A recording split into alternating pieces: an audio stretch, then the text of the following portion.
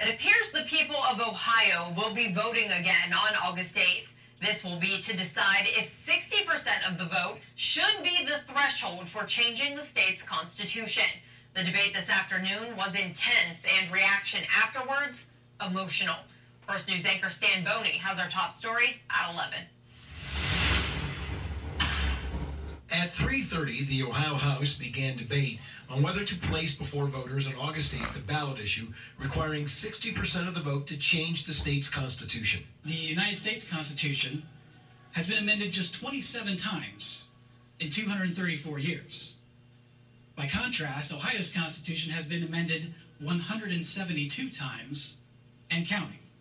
The only real supporters of this proposal are anti-abortion and anti-gun safety groups, organizations whose ideas are too unpopular that they fear an election decided by the majority of Ohioans. After the House approved an amendment to have the election in August, the gallery broke out into a chant. The debate was suspended until the state patrol could empty the gallery, and then, under their watchful eye, the protesters reorganized in the Statehouse rotunda and continued their protest. Back in House chambers, the debate continued. Why are you insisting on send it to August when you know the turnout is bad? Why are you so afraid of that? That is disingenuous, and you know it. I know it, and most importantly, the people know it. We believe Ohioans care. We believe Ohioans will show up. We believe they love democracy and will vote. When the debate ended around 5 p.m., the final vote was 62-37 for passage, with 5 of 67 Republicans voting no.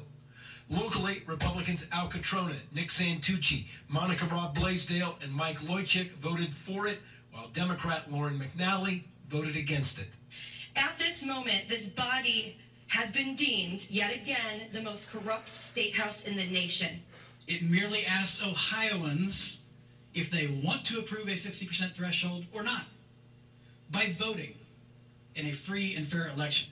Stan Boney, WKBN, 27 First News. Hi, everyone. I'm Lindsay Watson. Thanks. All right. And remember, folks, this is the same Ohio where they have the Nazi school, homeschool system that the government allowed to stand.